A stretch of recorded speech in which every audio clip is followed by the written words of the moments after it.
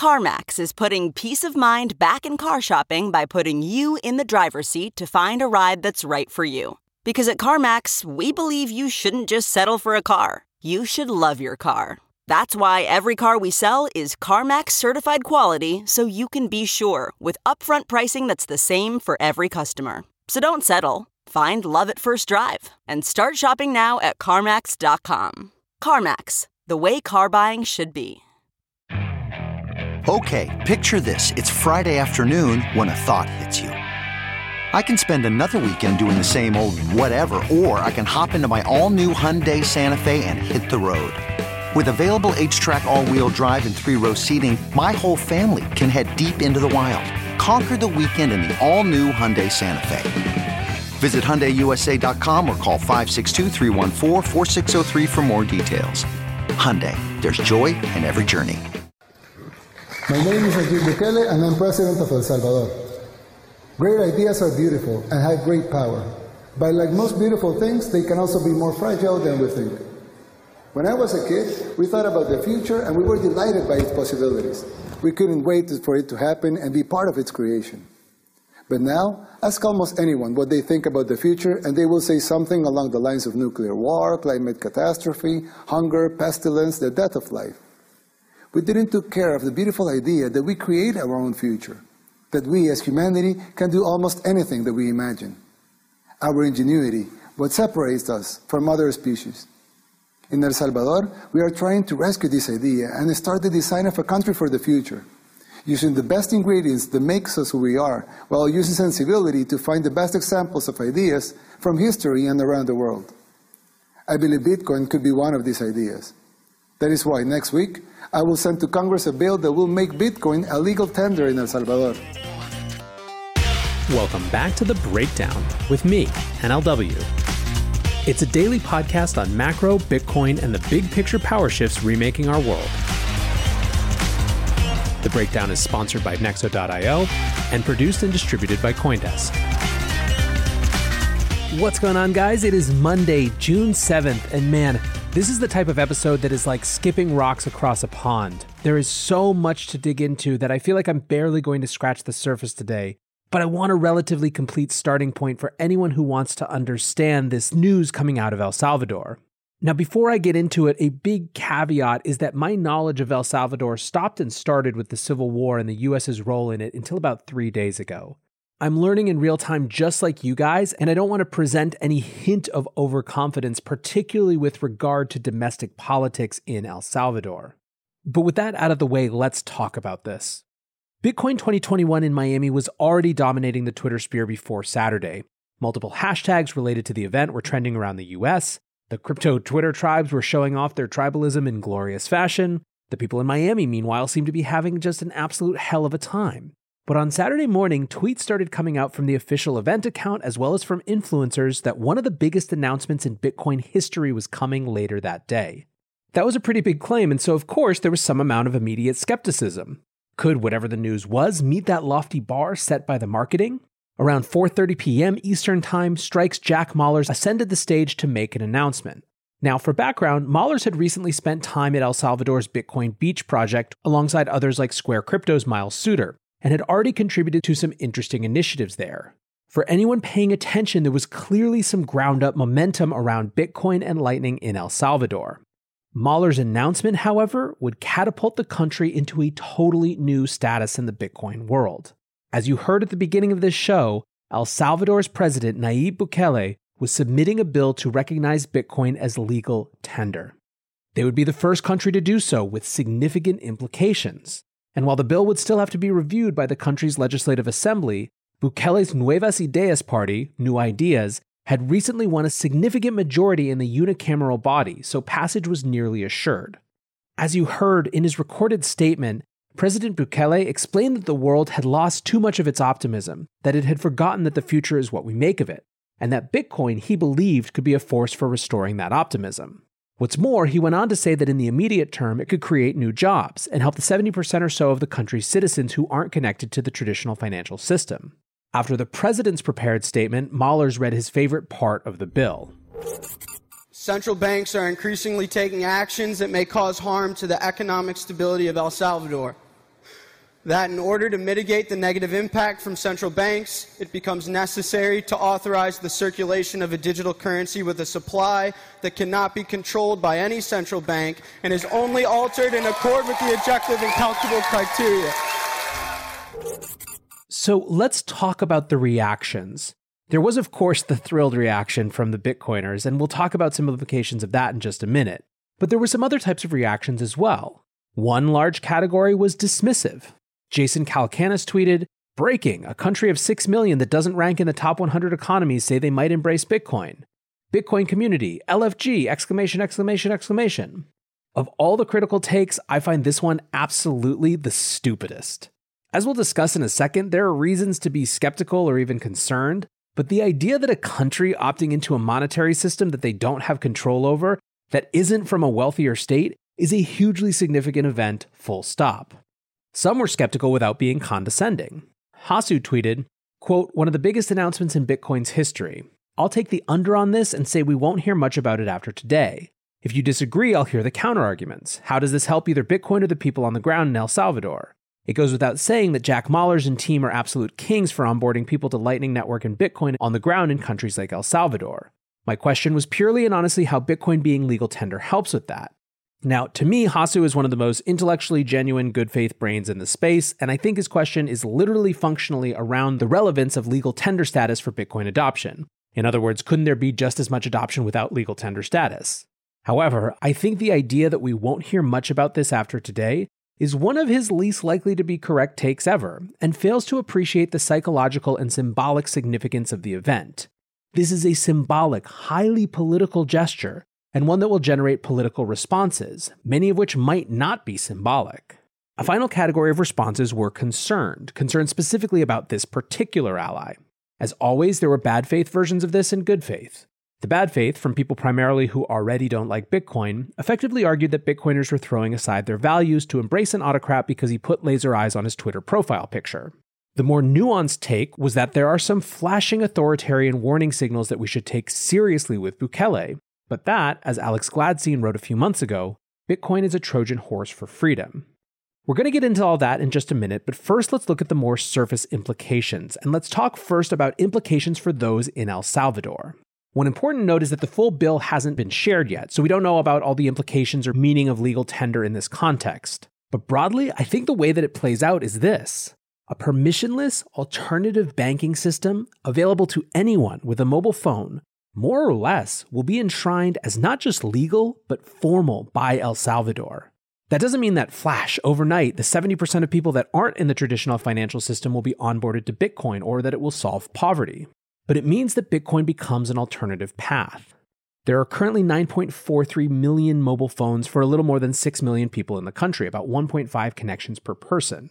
Bitcoin being legal tender means that entrepreneurs who want to build Bitcoin services to help people access the Bitcoin system and network can do so with full confidence in the legality of their pursuits.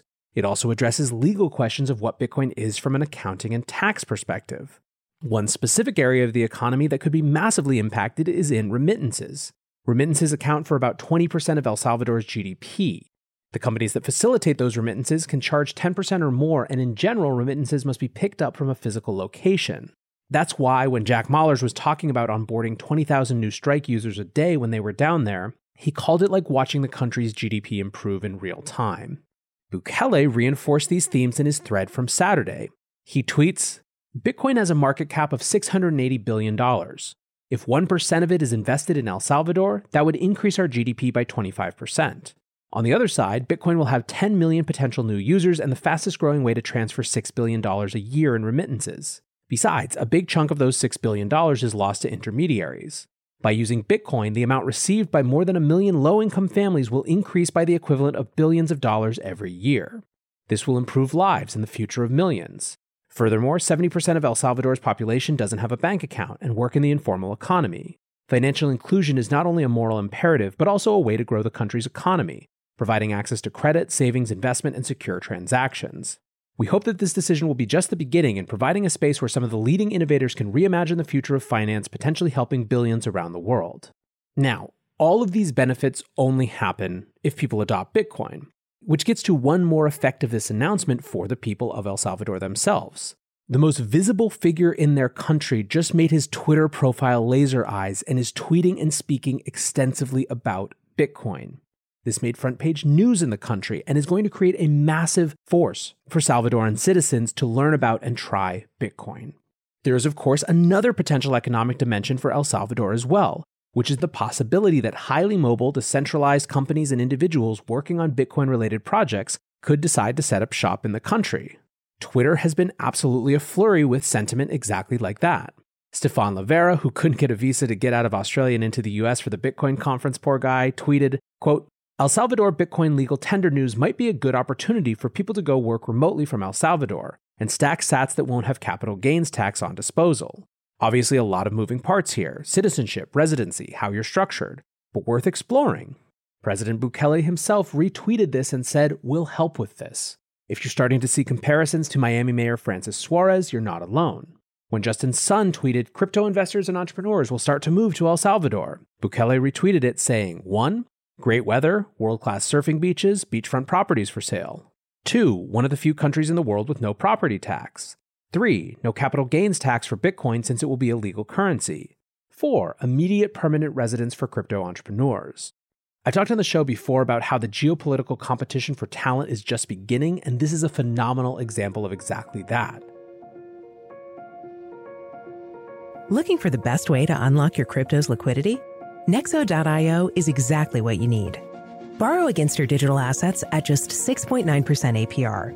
Earn passive income with yields of up to 12%. And swap between more than 100 market pairs with the Instant Nexo Exchange. Try the Nexo Wallet app to get the whole 360 degrees of crypto banking. Get started at Nexo.io. That's Nexo.io to get started today. But what about geopolitical implications more broadly? Well, there are a couple great threads on this.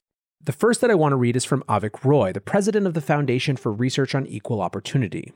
The president of El Salvador announced at the Bitcoin conference that he is introducing a bill to make Bitcoin legal tender in the country. This is a major development in the history of monetary policy. There are many reasons why this is significant.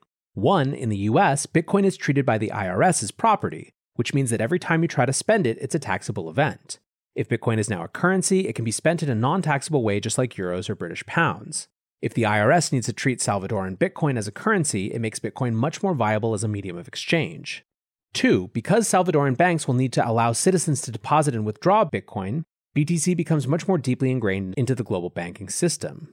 Bitcoin as a legal tender makes it much easier for corporations and other institutions to hold it on their balance sheets, because the GAAP accounting rules for currencies are much simpler than the ones currently in place. Today, USD is the official currency of El Salvador. That's explicitly why they're making this move. The Federal Reserve moves to massively increase the quantity of USD have detrimental inflationary effects on countries like El Salvador that use dollars as a legal tender or peg to the USD. In other words, El Salvador isn't making Bitcoin legal tender in an attempt to be trendy. This is an attempt to protect Salvadorans from inflationary US policy. A number of other countries could follow SLV's lead. Caribbean nations would be of particular importance. Another key point, some people like Ray Dalio worry that as Bitcoin becomes more successful, the US may seek to ban it. But is the US willing to ban the exchange of legal tender with other nation-states like El Salvador? That becomes a lot harder. Today, El Salvador is best known in the US as a source of migrants. In the future, if President Bukele is successful, El Salvador may become best known as a destination for immigrants from the United States, especially those who care about building the Bitcoin ecosystem.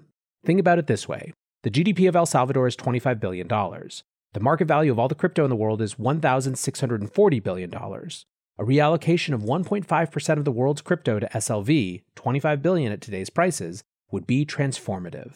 El Salvador may be the smallest country in North America, but if President Bukele's Bitcoin proposal becomes law, El Salvador could become one of the most significant monetary centers in the world. Caitlin Long makes some similar points and goes even deeper on others. She writes, "Thread about a historic day in Bitcoin. El Salvador president publicly announced support for legislation to make Bitcoin legal tender. If it does become law, it would have many secondary effects. Steel yourself because a big fight on this is probably coming though. I don't know anything about politics in El Salvador, but the world is about to pressure it given what's at stake. Here's a TLDR. If El Salvador adopts legislation to make Bitcoin legal tender, Bitcoin likely gets status as money, so treated on par with foreign currency by banks, and possibly gets cash accounting treatment under USGAAP/IFRS, in other words, solves Bitcoin adverse accounting. That's why this is likely going to be a knockdown fight. It may be a backdoor way to enable banks to handle Bitcoin, and may solve Bitcoin's lower of cost or market accounting problem. Politicized immigration debate in the US probably comes into play too. Incumbents will try to block this. What's the big deal? What's legal tender anyway? It's a commercial law term that means citizens must accept X if offered in payment of an obligation in exchange for delivering property. Legal tender is key to commercial law, which is the foundational layer of any legal system. In 2018, some in Wyoming wanted to make Bitcoin legal tender, as Wyoming had already done so with gold and silver. Article 1, Section 10 of the U.S. Constitution mentions gold and silver explicitly, but making anything else legal tender in the U.S. requires amending the U.S. Constitution. So, it wasn't possible to make Bitcoin legal tender in the US without amending the US Constitution. I thought at the time another country might do it though, and thereby open the door to treatment of Bitcoin as money under commercial law and cash under accounting rules. If I'm right, other corporate treasurers could also buy Bitcoin without facing its punitive accounting treatment. They'd now account for it like any other foreign currency. No more adverse accounting means more companies starting to hold Bitcoin. But accountants, please chime in. Back to the law. Commercial law lays out the rights and obligations of parties when exchanging property and establishes a roadmap for judges to adjudicate disputes. Yep, you got it. If El Salvador does pass legislation to recognize Bitcoin as legal tender, Bitcoin would very likely become money under US commercial law. What's the significance? Well, it means Bitcoin would gain special status in banking systems globally. Banks would likely treat it as any other foreign currency. Bitcoin may get backdoor favorable treatment under bank capital requirements. The knock-on effect of El Salvador's announcement is that other countries may now follow. One likely candidate has always been Russia, which has been gradually de-dollarizing since before the 2008 financial crisis. It will be very interesting to watch the foreign policy moves. However this plays out, it's a historic day for Bitcoin and it advances adoption no matter how it plays out. Wonderful for all involved. Congrats to everyone, most especially to the people of El Salvador. So there's the beginning of a de-dollarization story emerging, brewing a potential political conflict with the US. But it's just a small country, right? Well, the question is, what if other countries follow? This is the thing that makes the dismissive "it's a small country" response so patently stupid. There are a set of countries around the world that use the currency of another more economically powerful country, particularly the US, as money, as legal tender. This effectively makes them subject to US monetary policy. To the extent that Bitcoin's programmatic, inviolable monetary supply was ever to present a true alternative, it was always going to be an experiment that started first in small countries who felt like they had nothing left to lose and much to gain. Keep in mind as well that other Central American countries are seeing the pop-up of Nuevas Ideas parties to mirror El Salvador's. Just this morning, a Paraguayan congressman changed his eyes to lasers on Twitter. However, there is another dimension to the geopolitical story, which is the controversy around Bukele himself. And let's not bury the lead. There is growing concern that President Bukele is showing authoritarian tendencies. Last year, the Organization of American States issued a statement regarding concerning reports of treatment of prisoners. Other human rights-focused organizations have accused him of undermining democratic institutions and attacking the free press. One of the most highly visual examples that caused concern was when, on February 9, 2020, he entered the Legislative Assembly flanked by armed soldiers. Bukele said it was an attempt to pressure legislators to approve funds for his security plan. Others called it a strongman intimidation tactic. On May 16th of this year, the Los Angeles Times published a long expose titled, "El Salvador's Millennial President is a Man with One Vision, Power." One of the things they focused on was a recent move to oust critics of his on the Supreme Court. In February, the New Ideas Party swept midterm elections. On May 1st, when they were sworn in, they swiftly removed opponents in the Supreme Court and the Attorney General's office. The justification was COVID-19. People from the New Ideas Party who had won 56 out of 84 seats said that these 5 judges were removed for deterring Bukele's ability to fight the pandemic. They also ousted the Attorney General. In the wake of their election landslide, these officials were some of the last checks and balances against the New Ideas Party. The response from America rose right to the top. Vice President Kamala Harris tweeted after the event, quote, "We have deep concerns about El Salvador's democracy in light of the National Assembly's vote to remove constitutional court judges. An independent judiciary is critical to a healthy democracy and to a strong economy." Bukele responded with a defiant tweet. "To our friends from the international community, we want to work with you, trade, travel, get to know each other, and help where we can. Our doors are more open than ever. But with all due respect, we are cleaning our house, and that's none of your business." It's not surprising that this message came via Twitter. Bukele is perhaps the most social media adept head of state in the world. He was a marketer who realized he was really friggin' good at it before starting in politics at a mayoral level, backed because he was so good at marketing. But let's go back to the cleaning house part of his response. What does he mean? Well, between 1979 and 1992, El Salvador was in the midst of a full-fledged civil war, which was largely a Cold War proxy war for the US. During the Carter and Reagan administration, we were spending $1 to $2 million a day in aid. By 1983, US officers were actually making critical military decisions. And regardless of whatever you think about communism and capitalism, the Civil War left a bloody, brutal legacy for the people who were actually there. Death squads, child soldiers, numerous human rights violations, tens of thousands dead, and a lost decade. And when it ended, the carcass of the two fighting sides turned into the shells of the new parties that would come to dominate politics for the next 25 plus years until Bukele came to power. During that time, El Salvador became one of the poorest and most violent countries in the world, an epicenter for gangs and one of the globe's murder capitals. In 2019, Nayib Bukele became the first candidate to be elected president not under one of the two major political parties, instead forging a centrist path under his own New Ideas banner, which has been resoundingly unwillingness to categorize itself by the labels of the past.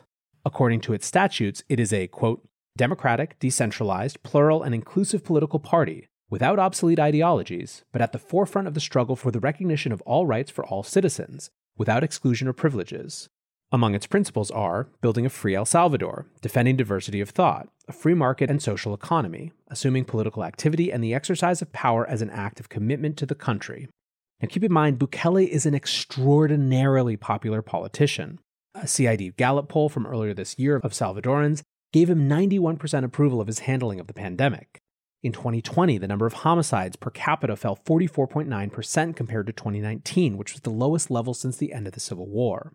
Although even this is complicated, as there have been accusations and reports that this came from negotiations with the gangs to be less violent and support the party in exchange for more lenient prison sentences and better treatment.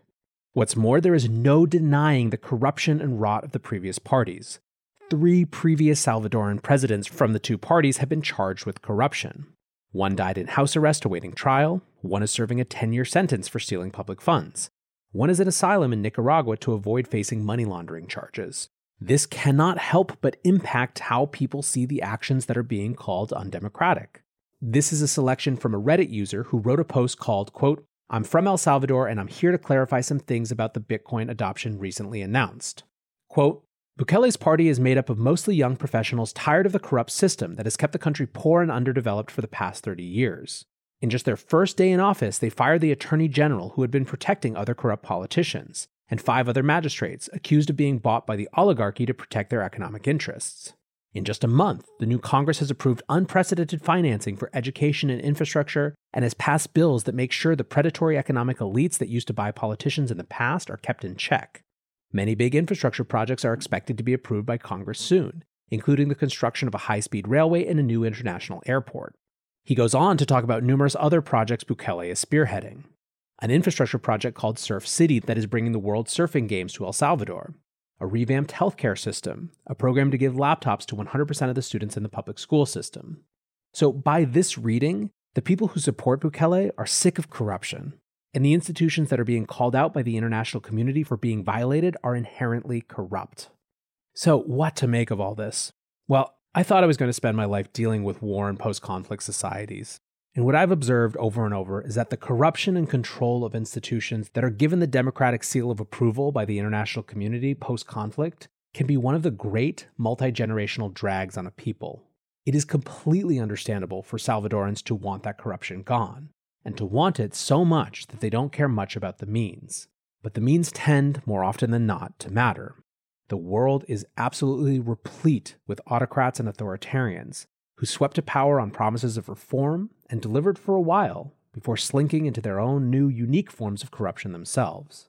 I don't believe that that's predestined for Bukele. There are absolutely concerning indicators, but there is also context, and more than that, there are choices. The choices that Bukele has yet to make and will make about how he wants to wield this power that he and his party have won.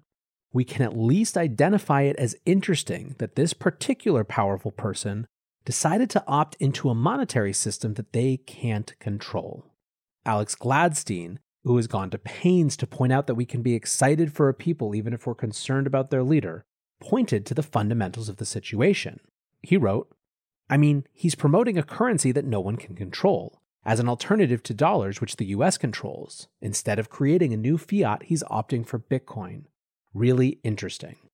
This is why for Gladstein, there is reason to be thrilled for Salvadorans themselves, regardless of concerns with the president. And this, I think, is the most important starting point for our discussion about what's going on in El Salvador. Yes, there is reason to actively monitor President Bukele and the path he now charts. Yes, there are reasons to watch dominoes of adoption of Bitcoin by small states and whether it provokes a response from the US. Yes, there are really fascinating things to learn about the global jurisdictional competition for talent.